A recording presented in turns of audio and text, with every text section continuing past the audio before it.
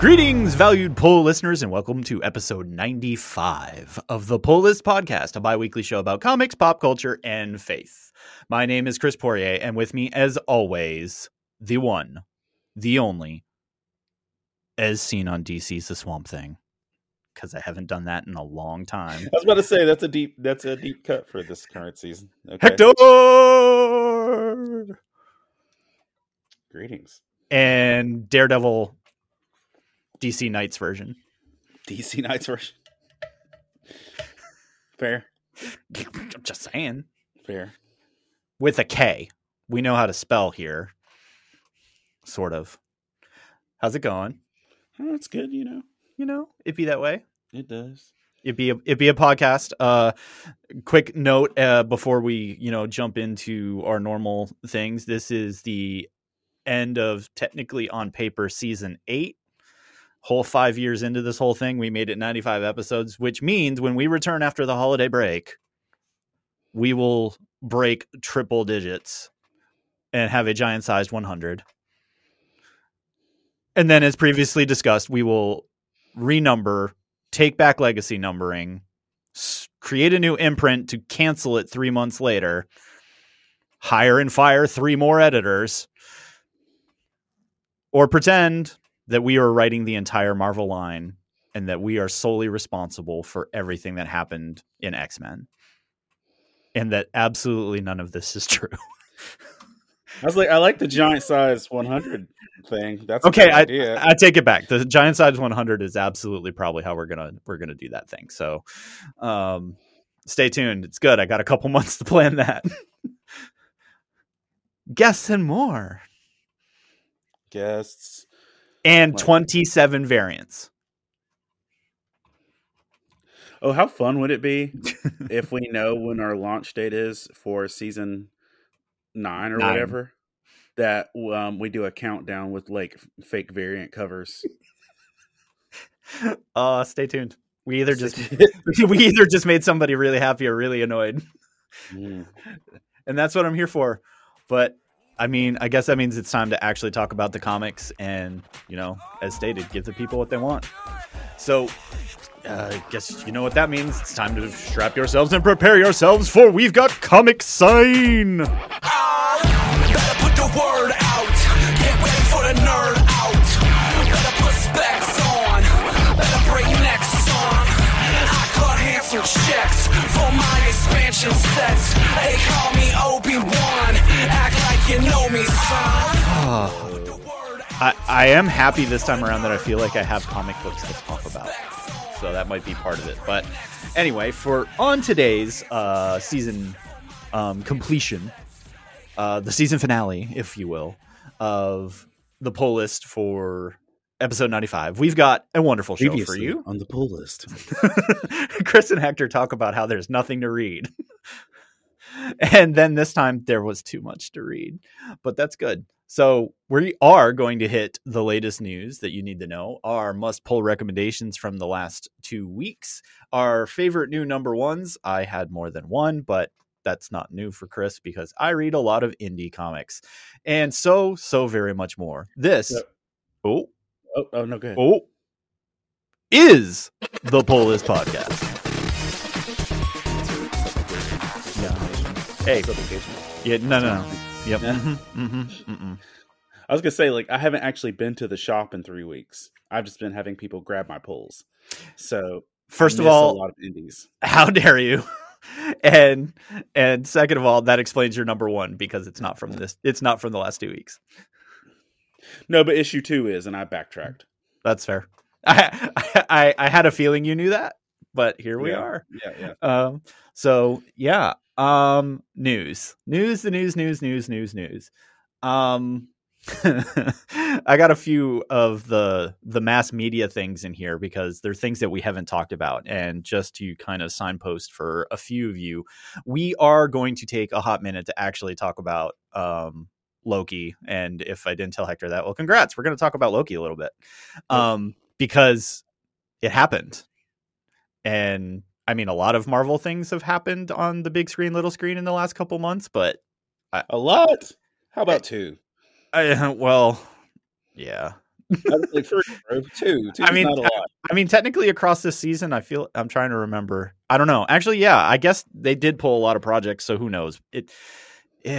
Marvel, but let's talk about that in a second.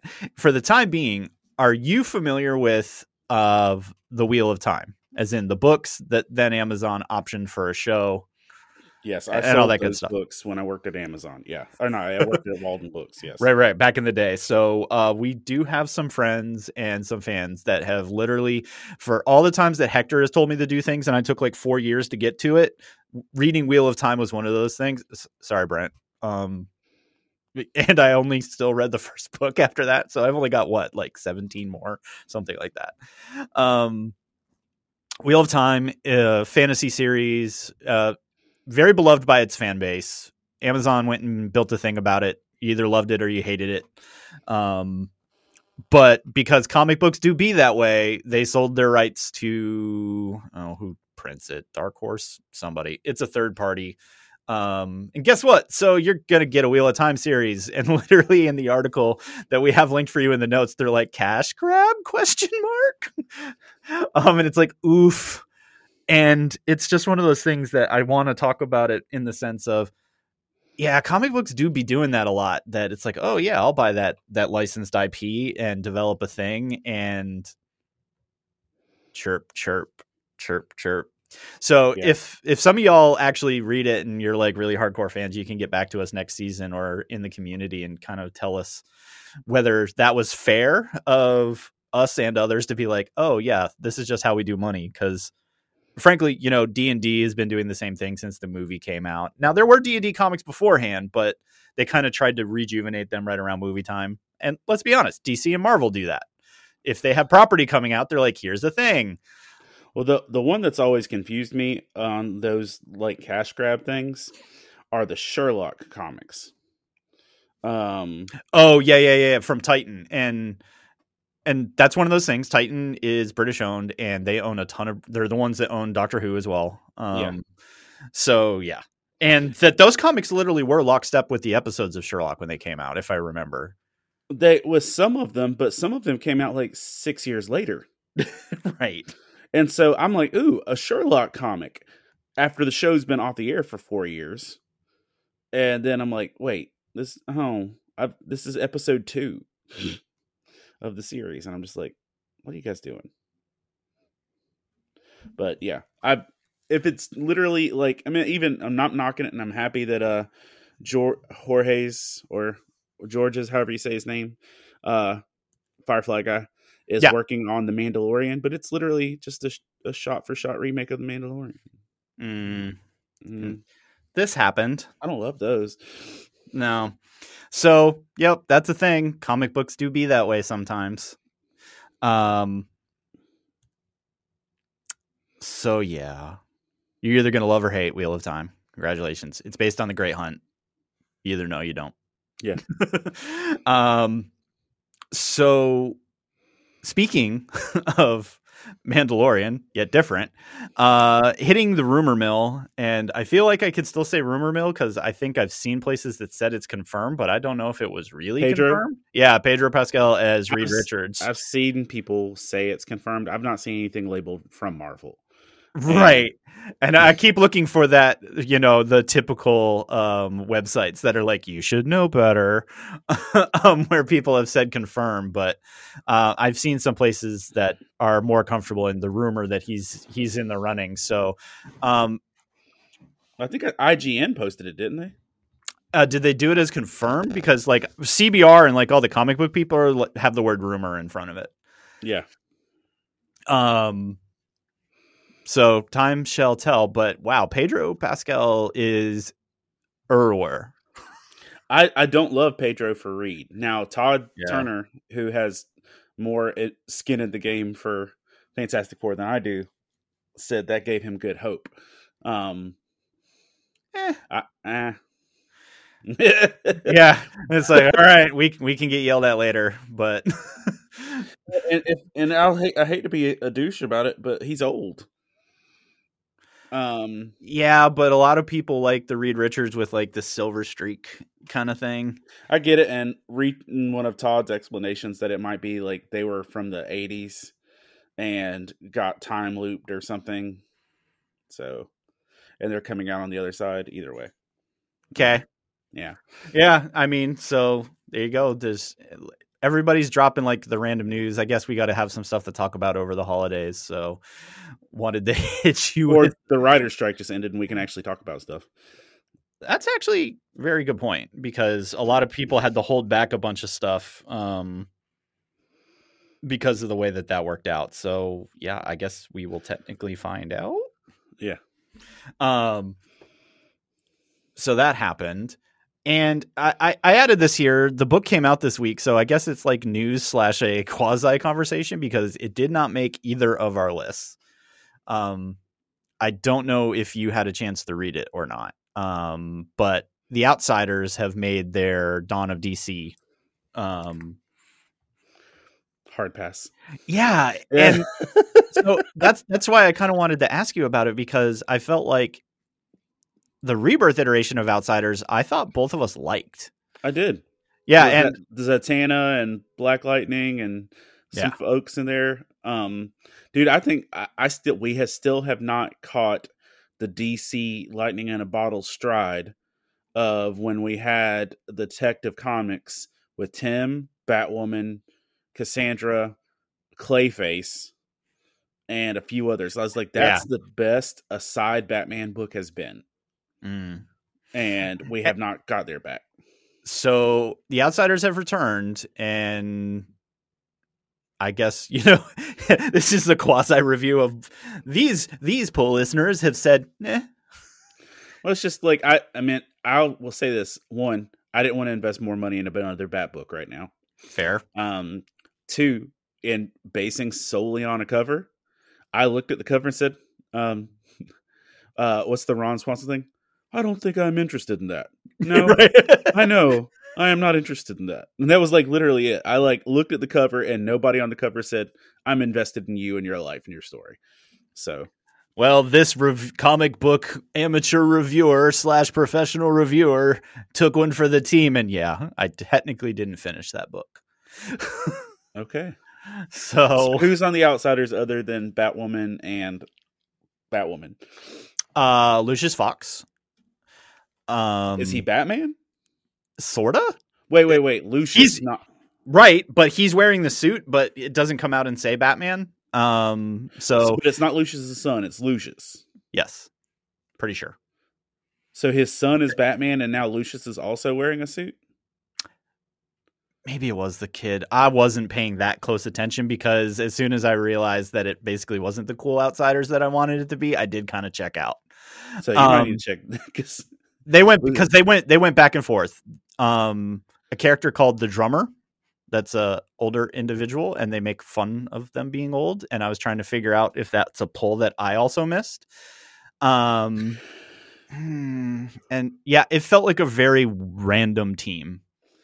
And they're kind of addressing the multiverse falling apart issue, that using Fox money and Wayne Tech, they're basically tracking all what appears to be the anomalies of things that are going on kind of post everything. So I don't know. Maybe it's that I just lost interest, but it also just felt like, what's happening here and why? A number one should tell me why I care, and I'm not sure it did. So if you're interested in The Outsiders, they are back. You can pick it up. You can come to that determination on your own. But I just kind of wanted to signpost this as we really liked The Outsiders in Rebirth. I feel like The Outsiders and Red Hood and The Outlaws were like two really great books that just didn't translate over for some reason. Red Hood is getting a mini in the beginning of the year. Oh, there you go. Maybe. That's Red Hood the Hill. Oh, right. It's one that's been sitting on the shelf forever waiting to come out. It's like, I'm going to do it. No. Okay. Yeah. Red Hood has not gotten a lot of love since we've done whatever the Dawn of DC is. And right. He's just been kind of a poop on a cornflake situation Oof. of like, let's just abuse him where we can. And that's like one of Hector's like jams, y'all. Yeah. Yeah. That's what. Yep. Renee Montoya is the question. Red Hood. We just haven't got a lot of love lately. But in that capacity, I just really want to see, move forward with a good story. I still miss. Now, on the flip side, Red Hood and the Outlaws did get a webtoon series where a lot of other comics didn't get.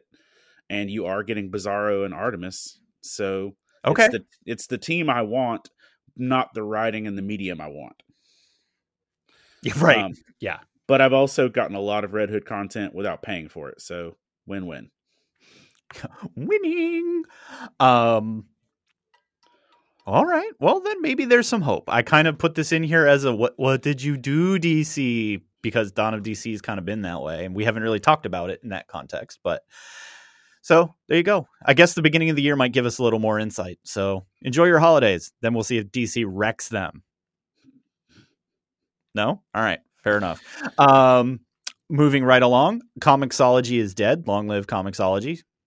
Like the Amazon byproduct is dead? Yep. So they bought Comixology. It basically isn't working or making any money the way that they want it to. So they're fully integrating it into Kindle, killing the Comixology brand, and just all your stuff's on your Kindle. Have a good day.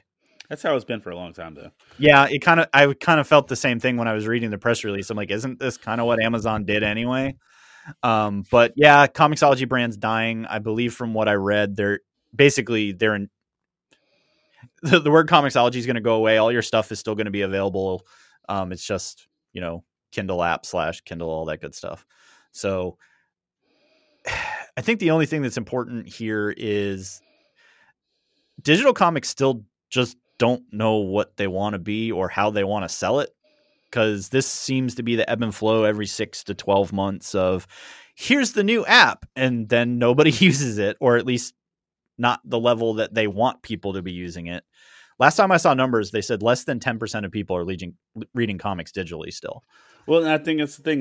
They thought, oh, we'll milk this market dry. Yep. And there are times that I've bought some stuff out of convenience of like, I can't get a book and I'm on the road or something. Yep. But I think comic book collectors want comics. Yep. And Marvel and DC are like, stop making, I don't want to print these things. Printing costs money. Just go to the app, and they're just not getting the conversion rates that make them feel comfortable. So it's interesting. But I never really liked Comixology as a platform anyway, because Amazon tried to kind of integrate it and take it over anyway. And it's like, nah, you bought the thing.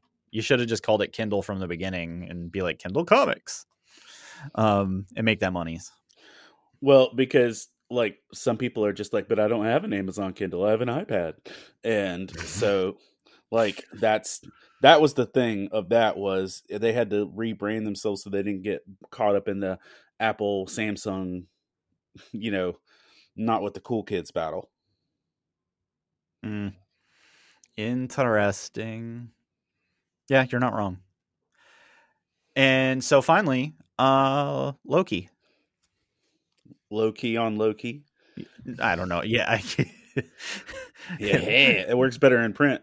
Feels like we should have like some of that lo-fi in the background for the rest of this. Yeah. But I watched Loki in one sitting. Ooh, that must have been an interesting experience. Yeah. I actually watched it in real time. I bet it actually is really like first of all, I just want to say, out of all the Marvel projects in all of Phase 5 so far, that was my favorite. WandaVision is still pretty high for me. Was WandaVision technically in 5? Or was it the end of 4 as the transition? I'd have to look at the timeline. I don't know that. Maybe? I feel like all the TV was 5. Well, they did really weird things between 4 and 5 and where stuff fell on the timeline, but yeah. It's when stuff got weird. This is one of the best things Marvel put out in a while, and I feel like Loki season 1 wasn't bad, right? But it also didn't like hit me. Mm-mm. It was like, cool, this happened. I didn't feel like I wasted my time. It moved us from point A to point B. But Loki season 2 was just like marinated just all the right places. Yeah, and I think to your point, kind of going back to like the WandaVision discussion, that it actually made you think about some things. It definitely made you care about a lot of people. I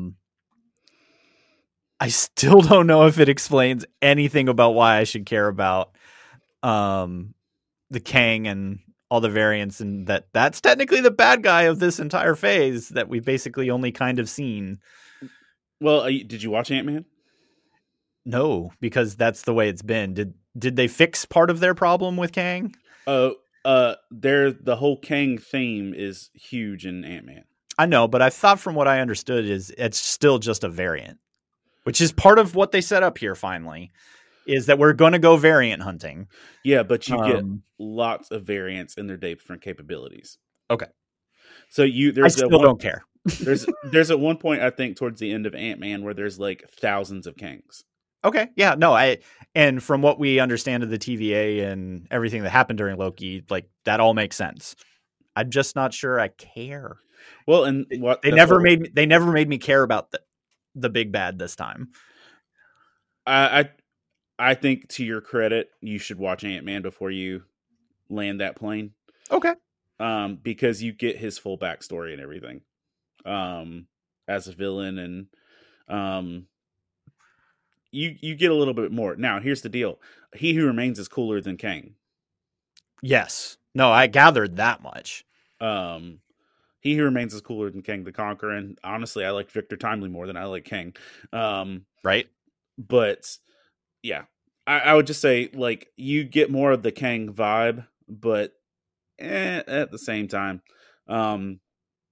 you also are currently hearing that Marvel might be leaning away from that now, and they might try and, because there's a line in Loki season 2 that almost sounds like they're preemptively brushing it. Because at the end of Quantumania, they had to think about the enunciation there. Yeah. At the end of Quantumania, the Kangs say, well, they took out this one guy. We're going to have to go do something about it. And then in Loki said, we'll do the other variants nowhere here. And they're like, no. Right. So that's either they're wrong. Right. Or they're changing streams. But no, Loki season 2 was powerful. Yeah. And I won't hit the spoilers, but Glorious Purpose and Glorious Purpose Defined finally is actually a really cool, and it's rumored that could be the sunset for Loki. Mm-hmm. Well, Hiddleston was on, I think, Jimmy Kimmel, and he said this was, the chance to say farewell to 14 years of my life. Right. So he all but said, I'm out. Yeah. And if so, then yeah, loved it. I'll just say this: he got a better like time in his later years than Thor did. Yeah, that's fair. Thor's still working that out. Well, and they're saying that Taika isn't going to be attached to 5, but I'm like, I saw that. You've got a lot of ground to cover to regain an audience beyond, the same crowd that likes What We Do in the Shadows and Our Flag Means Death. Because if his style of comedy is what you're showing up for in the next movie, you're going to be sad. Yeah, that's going to be a bummer. And I never loved Thor as a comedy. Like, yeah. Which is why I struggle, because I was okay with 1. I didn't enjoy 2 just because I thought it was dry and boring. 3, I was that's the Lion King. We don't talk about that dark place over there. Yeah, and it makes me sad because Chris Eccleston was the bad guy, and I'm like, you give the Doctor a bad movie after Doctor Who getting kicked out. But like, I didn't enjoy Ragnarok a lot because I knew how deep a Planet Hulk story could be. And I felt like it was wasted content, and that just kind of put a bug up my crawl. And then I just, like, 4 was fun, but it's just like, I just feel like he hasn't arrived at his glorious purpose yet. I see what you did there. Now, I feel like Thor in the Avengers movies is better than Thor in individual movies. Actually, I don't disagree with that. Like, he is a better team component in every aspect than he does carrying a solo movie. Starting to think we should do a retrospective. Well, just go through the MCU. Yeah. Random musings with Chris and Hector of the MCU. All right, Matt, you got another podcast to produce. Yeah, and let's see. We've got almost, good Lord. 30? Yeah. 30 movies to go through. Hey-o. That could be fun. Like we could do that as a bi-weekly thing if we just do one MCU movie a month. Or one MCU. Yeah, okay. We alternate it with the pull list. We do pull list, MCU, and then we can go back to fourth. And then after we get there, we can start each week. We can put them in the new ranking of where they fall. Ooh. And then at the end of it, we'll have a definitive pull list ranking. It'd be fun. You heard it here. Yeah. All right. Or maybe we do 2 movies a thing just so we can like expedite life. Why? I thought the whole point of like marketing everything is drop. Yeah, that's fine. So Bro, we don't need phases. You tell me something's coming in phases, I tune out. Oh boy. All right. So that is what you need to know. Maybe you didn't, but no, wait. Hector's going to throw an audible. Let's do it. I was just going to say, on the Loki season 2 thing, I did just drop a new Loki devotional Bible study on Loki season 2. Going off the end of it and stuff with that. So it's on faithandfandom.org and on my podcast channel too, as well, if you want to check that. But yeah, I enjoyed it. But shameless plug. There's no condemnation for those in Christ Jesus, Chris. Jot that down. Yeah, I'm gonna need you to jot that down. Yeah. All right. Well, now that is what apparently I needed to know. And that's our bi-weekly look at the industry and delivering you the inside knowledge. And as always, you can join in on the conversation with Hector and I over on the Love Thy Nerd Facebook community and in the Discord channel, because Hector's a big boy now and he's almost got it. So I will say this, and I will say this with a firm reminder. If you want me in the conversation, tag me. Yeah. Because I get lost otherwise. Like I'm like trying to find the exit to get on the right ramp to get to the conversation. He's looking for the sign. He's like squinting. He's turning the radio down so he can see better. And I turn the radio down when I read a menu. I swear I do. So yeah, join in on the geeky adventure with some of your friends and with Hector and I. We've got, the holidays coming up, so might have some additional time to argue with you or, be proven wrong, because that does happen. So tell us what you liked, what you hated, and even what we missed. We do love all you guys, and this is about community and all that good stuff, and ultimately comic books, and that's what we're here for. The comics is. So Hector, for this season's finale, what made your list? Okie dokie. Hokey smoky. So there's going to be not a lot of big surprises here. If you've listened to any of this stuff. Let's see. Let's beat the dead horses. Honestly, to be fair, non-DC books outweigh DC books, which means maybe you will be surprised. That is true. Yeah, no, I was just reading that. And in comparison to previous episodes, you should not be surprised. And my list is almost going to read exactly similar in that sense. All indies? Well, not just all indies, but I'm only talking about one book you might not have heard leave my mouth at some point. Okay. Oh, look, there's an advertisement for the new Outsiders.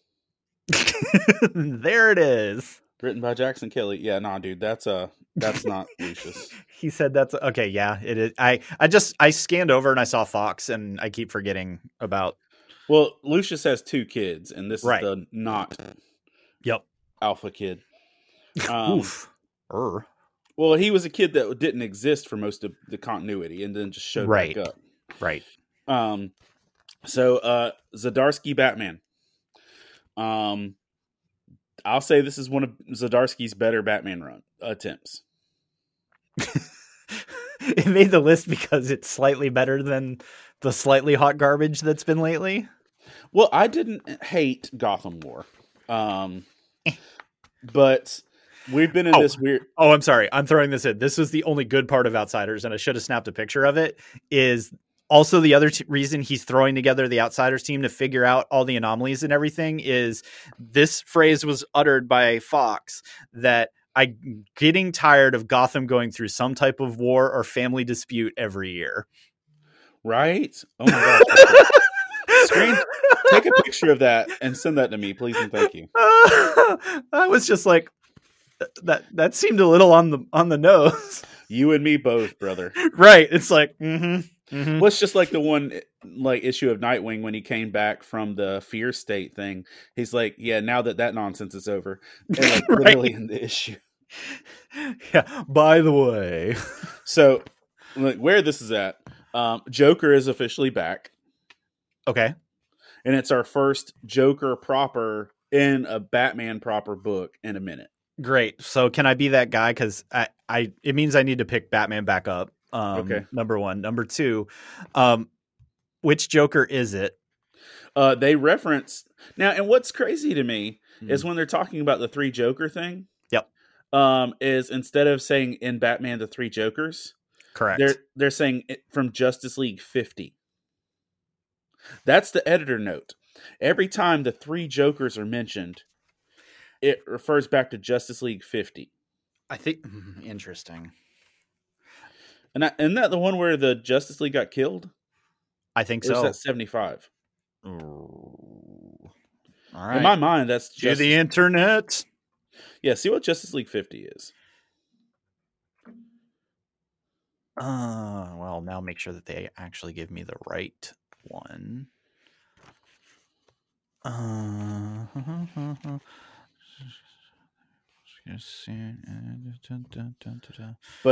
I have to figure out what series it actually was because, reasons. But for every single Joker three Joker reference in any of the Batman books lately, it's referenced Justice League 50 instead of three Jokers.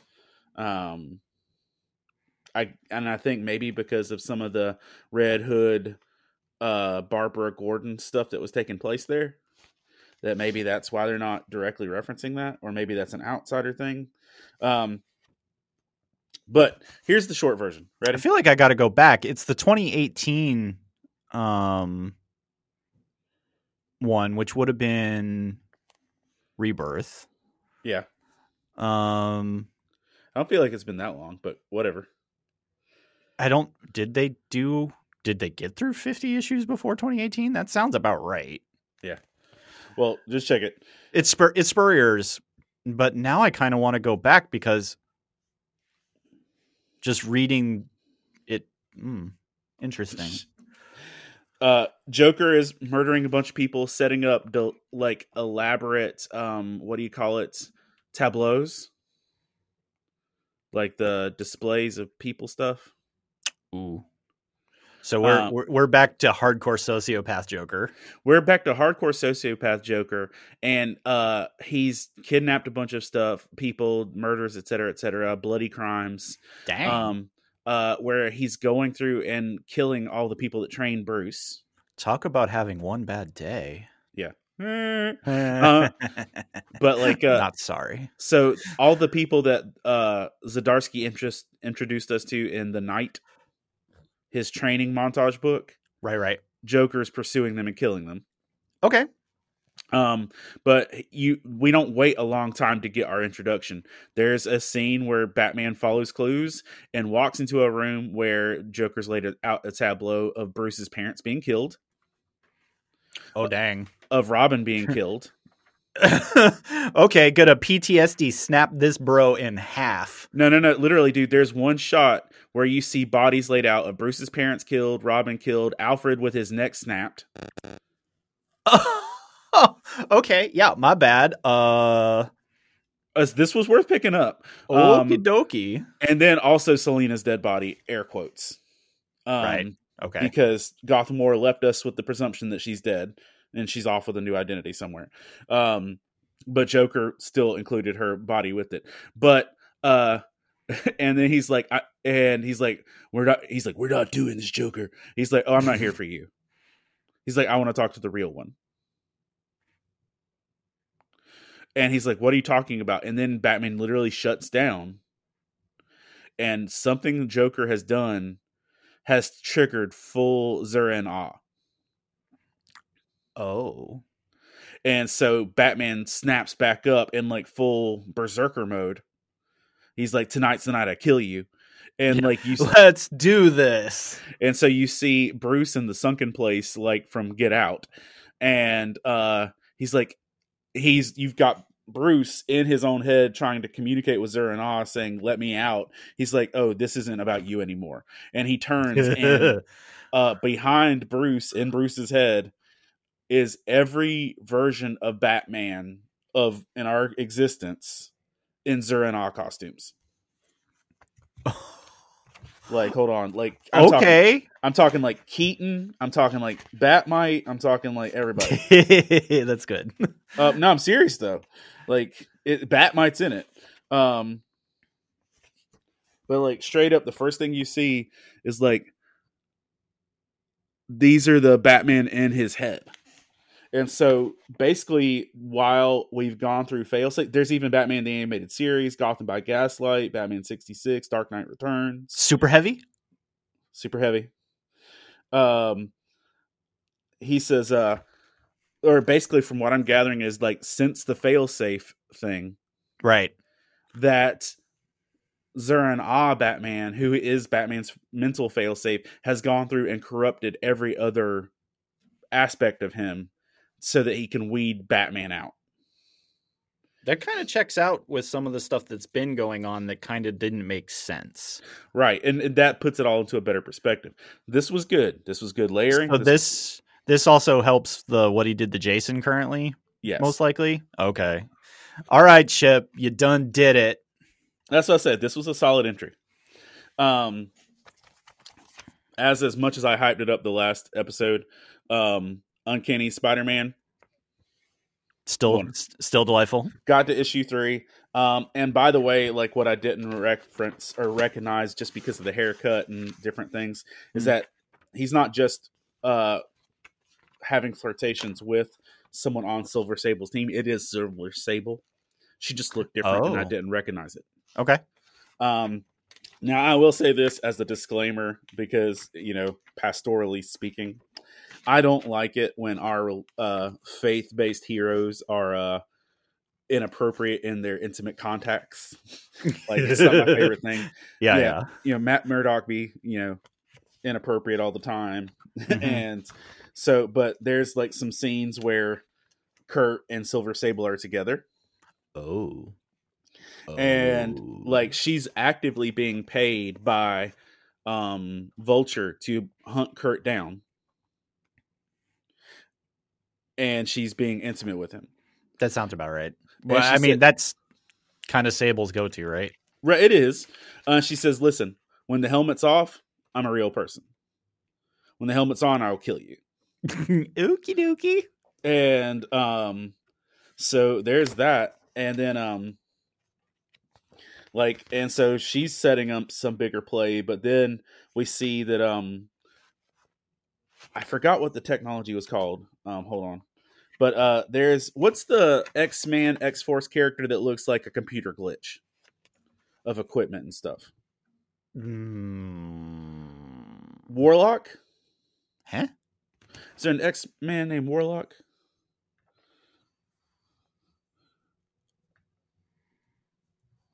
Computer glitch. He looks like a pile of computer equipment. Oh, the bad guy from X-Men? Yes, Warlock. Oh. His name's Warlock. Just type in X-Men Warlock. Oh, yeah. Okay. So see, I went somewhere else, but interestingly enough, created by the same person. So yes, from the Mojoverse. Yeah, that's what I was like, Mojo? Yeah. So basically, Nimrod and Vulture are using Warlock's powers and abilities to mind control and infect and upgrade anybody they want to. And it's not that they're mind controlling them, they're literally genetically altering their brains to think different things are right and wrong. That's a lot. Yeah, and so they're doing this. So we get versions of Cloak and Dagger that have been warlocked. And they said that Vulture has turned Warlock into war paint. Mm-hmm. And so they can cover them almost like a symbiote, a digital symbiote. And so that's where it's left them, is that not only are they gathering mutants, they're turning them into weapons in that capacity. But you get a lot more of not only just the development of that and the Silver Sable stuff. You do get some solid, like, I still like Jesus in here somewhere things, but I'm still kind of lost vibe from Kurt. But one of the things we do see is that he's trying really hard when he's in a public persona to keep all the Spider-Man quips up, which are terrible. Right. And they've officially landed on a name for him, a public name. Take 2 guesses what his Spider-Man name is. I legit got nothing. Like, here's what they call him: the Creepy Crawler. So that's a thing. Did you read the Cole? It's disappeared from my shelf, so I'm guessing I was the only one that bought the first 2. All right. So the Cole happened. Like, oh, so the namesake finally showed? I don't know. What's a Cole? Is that like a usually means killing a bunch of people. Yeah, that. So the giant, which is why I was kind of like, so they did the shifty thing. The giant kaiju that you saw at the beginning of in episode 1 or whatever. That's like out there. When they went into the cave, that went out, and it disintegrated or assimilated a lot of people in the town. And so the kids make it back out of the environment. They've all got superpowers now, or something. And then, but like they're trying to hide it, like because one girl had giant butterfly wings, and so like they can turn it on and off. But basically, this is them getting back to the town after all the chaos and seeing family members killed, and basically the giant kaiju spit out things, and they like either take you or keep you. Or disintegrate you. And so they're just trying to track down their family. And it turns to like one of the moms thought the kids were never coming back because apparently they've been gone a while. Sure. And with the whole time stream deal. And so one of the parents was about to unalive themselves by walking up to the kaiju. Oof. And so the kids get there and they find the note, but then they realize the cup of tea is still warm, so they run down to the beach to try and stop it, and that's where 4 ends. Still good development. There's only one more book left, but they're also saying that the power is manifested as a representation of what they saw in each person. So basically, each person dictated what they could do based on their own internal monologue. So fun. Huh. Interesting. And did you read Daredevil? Yes, I did. I'll say this: improvement. Yeah.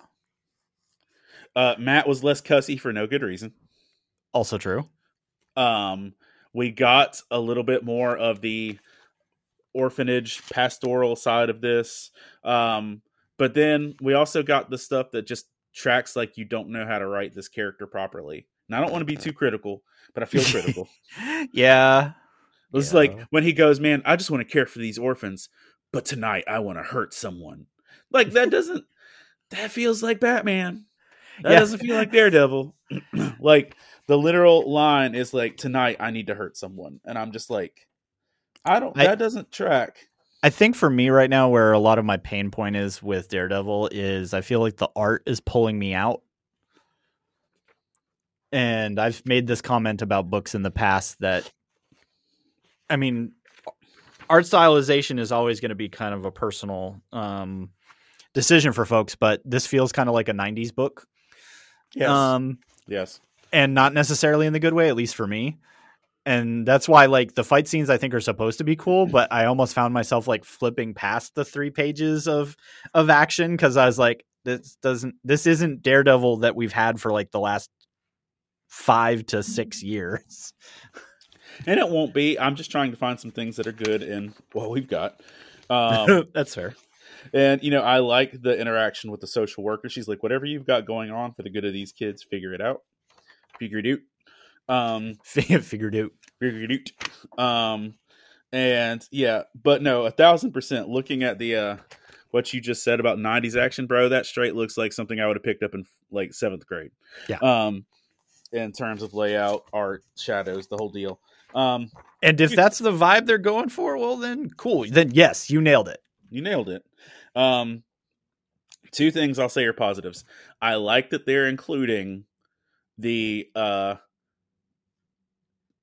handicap accessories of Daredevil's like life. I did take notice to that. Like, the fact that he has his text on impaired mode or whatever, that like his text will read out to him and stuff, because we know that Daredevil can see the echolocation and stuff, but him actually reading a LED screen or whatever is probably not functional. Yep. So I also appreciated that they returned his batons to his cane that actually separates and becomes his throwables and all that. Like I went back and forth on it, but I was like, okay, I see you. I don't love it. I'm on the other end. That's fair. It felt a little weird, but at the same time, it's like, okay, you've now made it that it literally is with him at all times. Now, where the problem, it pulled me out of my suspension of disbelief, was there's one panel, that's this page, and it was this page specifically as I was reading it, where like in his cane, there just appears to be an infinite amount of chain. Like there's no logistics. I'm looking at this chain, and this chain could be enough to like hold a suspension bridge. That's coming out of that cane. Are you Spawn? What is happening right now? I mean, because he's been pretty broody. Well, but what I'm saying is there is no logistical multiversal reason that much chain came out of that cane. And that's my beef. And maybe it's not supposed to be coming out of his cane. I don't know. But I'll tell you what, it wasn't real clear. Because like his cane has the rope strap between it. Right. So maybe I just got caught up and he's using a chain from somewhere else. That might be it. It looks like there was just a chain somewhere else. I'm wrong. I apologize. It was a construction site. There is a chain. But there's a scene where he's holding his cane, and I'm like, where's that chain coming from? And that's just me. I got distracted. The thing of the thing I think it was the most solid one. I also, when somebody says holy poop or holy F word, it's Daredevil. Like then the next page, somebody says the exact same thing, holy F word, it's Daredevil. And I'm like, did they just copy and paste this? This is so lazy. But then immediately after that, Daredevil says, I like that. I think that's my new favorite catchphrase.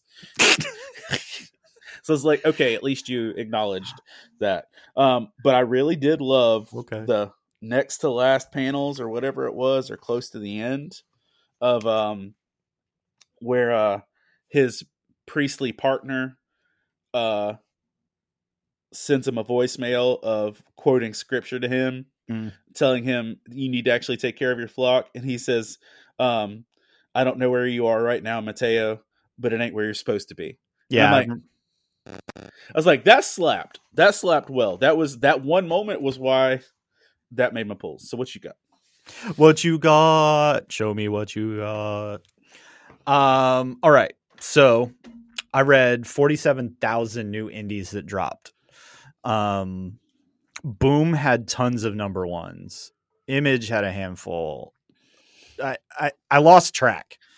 I doubled my purchase this week in comparison to most of the rest, and I still only ended up with 5.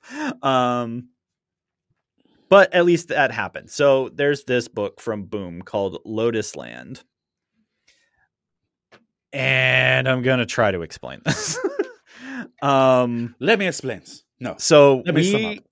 Right. City of Vancouver, year 2648 of our Lord. Lots of future-y stuff going on. There's like a central government like project going on that seems to have some type of like genetic modification type stuff going on. It's not super clear, but you get introduced to a character and his kid that are like living out in the wilds of Canada, separated from technology and everything, living the peaceful life, not dealing with it. And apparently he was part of this government agency, and basically his old partner shows up and is like, we got to drag you back in. He's like, I'm not going. So, we've seen this story, right? Yeah. But we still don't really know the context. It's just that you are the only one that knows.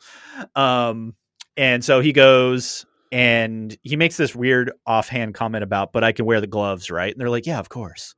And it's like, cool. Homie likes a nice pair of gloves when it's chilly out.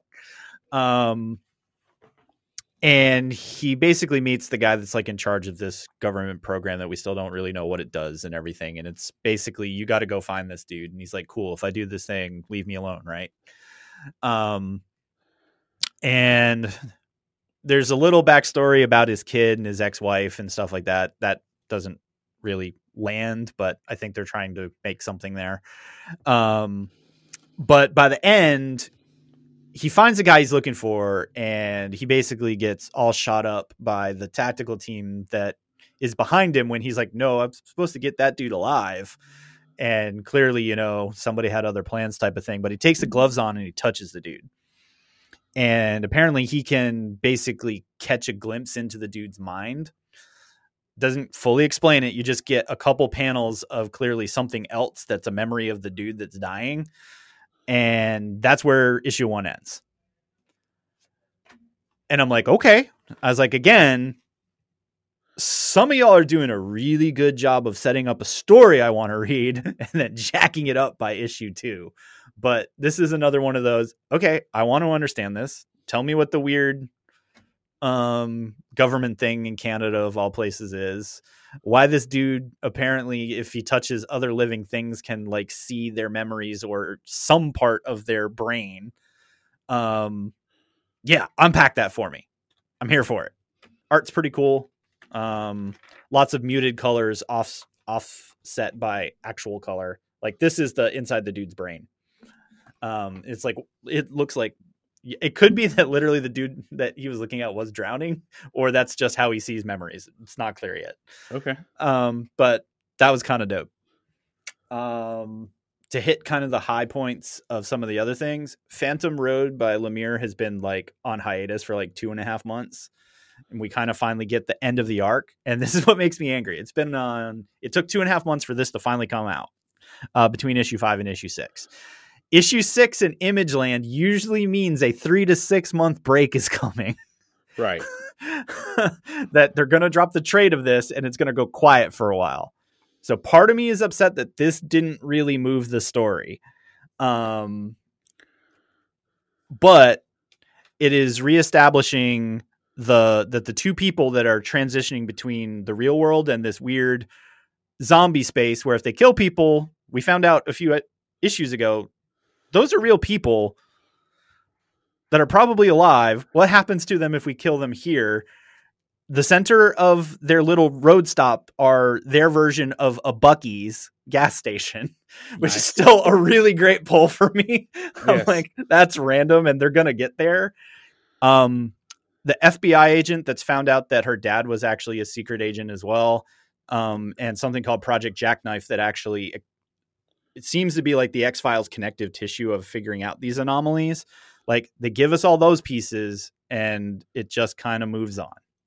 So it's good because we still don't know what they're transporting other than that it's some type of young alien being something, and that it doesn't let them get far from the truck, and that they got to bring the thing to Golgotha. I just want to pull that back. Yeah, that we're going to Golgotha. Yeah. Yeah. And that there's a dude that very much feels like the devil that they met, like a while ago. There's still a lot to unpack there, so it's still keeping my interest because Lemire does this thing of he likes to sprinkle stuff that we're going to figure out like 3 issues from now. So super fun. Arcade Kings finished their mini. Okay. And we now basically know that the story of Arcade Kings is about two brothers that got separated because, well, basically they didn't like each other. Their father was an absolute punk to them growing up, like straight up mentally and physically abused them. And it's in this weird arcade / they're martial artists and they like arcades and stuff, type stuff. But their dad basically tries to siphon the energy of other people to like make his return to the ring type of thing. But the brothers finally band together. They beat dad and they both take over the arcade together. And it's a great ending point. The book is still pretty and everything, but the very end of the book, The very end, the very, very end, where it says the end, you get one of the hench people for their dad's like, hey, kind of feels like you guys are in charge now. So you guys want to be kings, huh? Now's your shot. And there's this giant poster of this tag team tournament in the future. So I don't know. And then it says game over on the back cover. So this starting story is done, but there's obviously room for them to continue telling stories in this 1 through 6 mini format, which I'm starting to fall in love with because it is what it is, right? The story gets told, it has an end point, and then if they want to tell something else, they just tell it. And then finally, Rare Flavors #2 came out. Ooh. So we get that book, and you had an interaction with that, right? Yeah. So via some other folks that were like, I keep hearing about this Rare Flavors thing. It sounds really good. And Rom, who is the writer, like showed up in the comments of that section and was like, yo, thanks for liking our book. And all of us are like, it's delightful. And so we did the digital handshake thing of former retailers and creatives and everything, and super approachable dude. He actually has a lot of projects coming out in the near future. Name to watch. Yeah, I think so, because very cool things happening. And that may be a poll that we can make into next year for a conversation, because I want to pick this dude's brain about where this came from. So yeah, the Cannibal Not Cannibal book, still going on this journey of making his documentary and traveling to different countries to make different dishes. So we're talking about a chili dish in I think they're in India still, but literally goes to like the chili fields and like goes through the history of how that thing ended up there, because it's not native there. And I was like, oh, that's cool. But you know, he makes his dish and everything. But the end of the last book, I talked about these two dudes that came upon the guy that was the tea guy being shoved into the thing and like basically had been eaten. We're like, yeah, the Cannibal Not Cannibal book, because we still don't know whether he did it or not. Well, the two weird people that we're following, we find out, are demon hunters. That's not super clear until the middle of this book. And they start talking about who's the kid with him? They're like, and the other guy's like, he's going to eat the kid. And you're like, okay, it's a cannibal book. And it slowly unpacks that you're getting this vibe that there's more to this big dude than is led on. And then he even says, and he's like, why is this guy spending so much time not eating people when that's what this guy does? And I'm like, cannibal book. Got it. And then finally, he turns around and basically faces them in the desert, the big dude.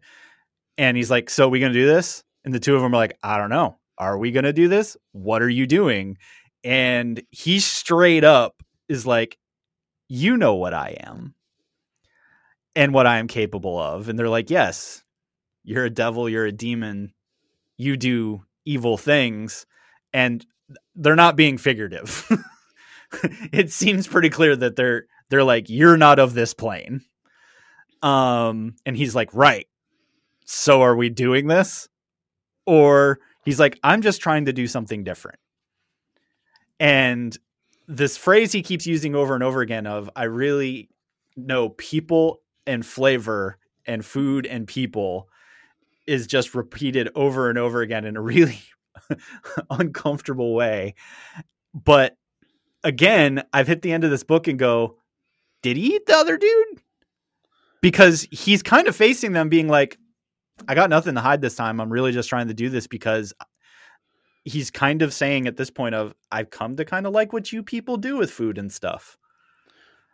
So he's a demon that has a history of like, eating folks, but now he just likes culinary arts. Possibly. Yeah. Again, I keep saying you hit the end of an issue and you go, it's both. It's not either. What are you doing? And so I'm still absolutely loving this journey because it's like, is that what it's going to be? Or is he literally just prepping this kid that he hired as a videographer for like an ultimate meal at the end? Like, it is not clear. And it is becoming way more awkward as we go. But very cleverly done. And that's why I'm like, this is either really evil or really brilliant or both. So all I could say is this is really interesting how we're dealing with that. There's a book I did read this week that did not make my list called The Deviant. That's about basically a dude that dresses up as Santa Claus and murders kids that come to the mall.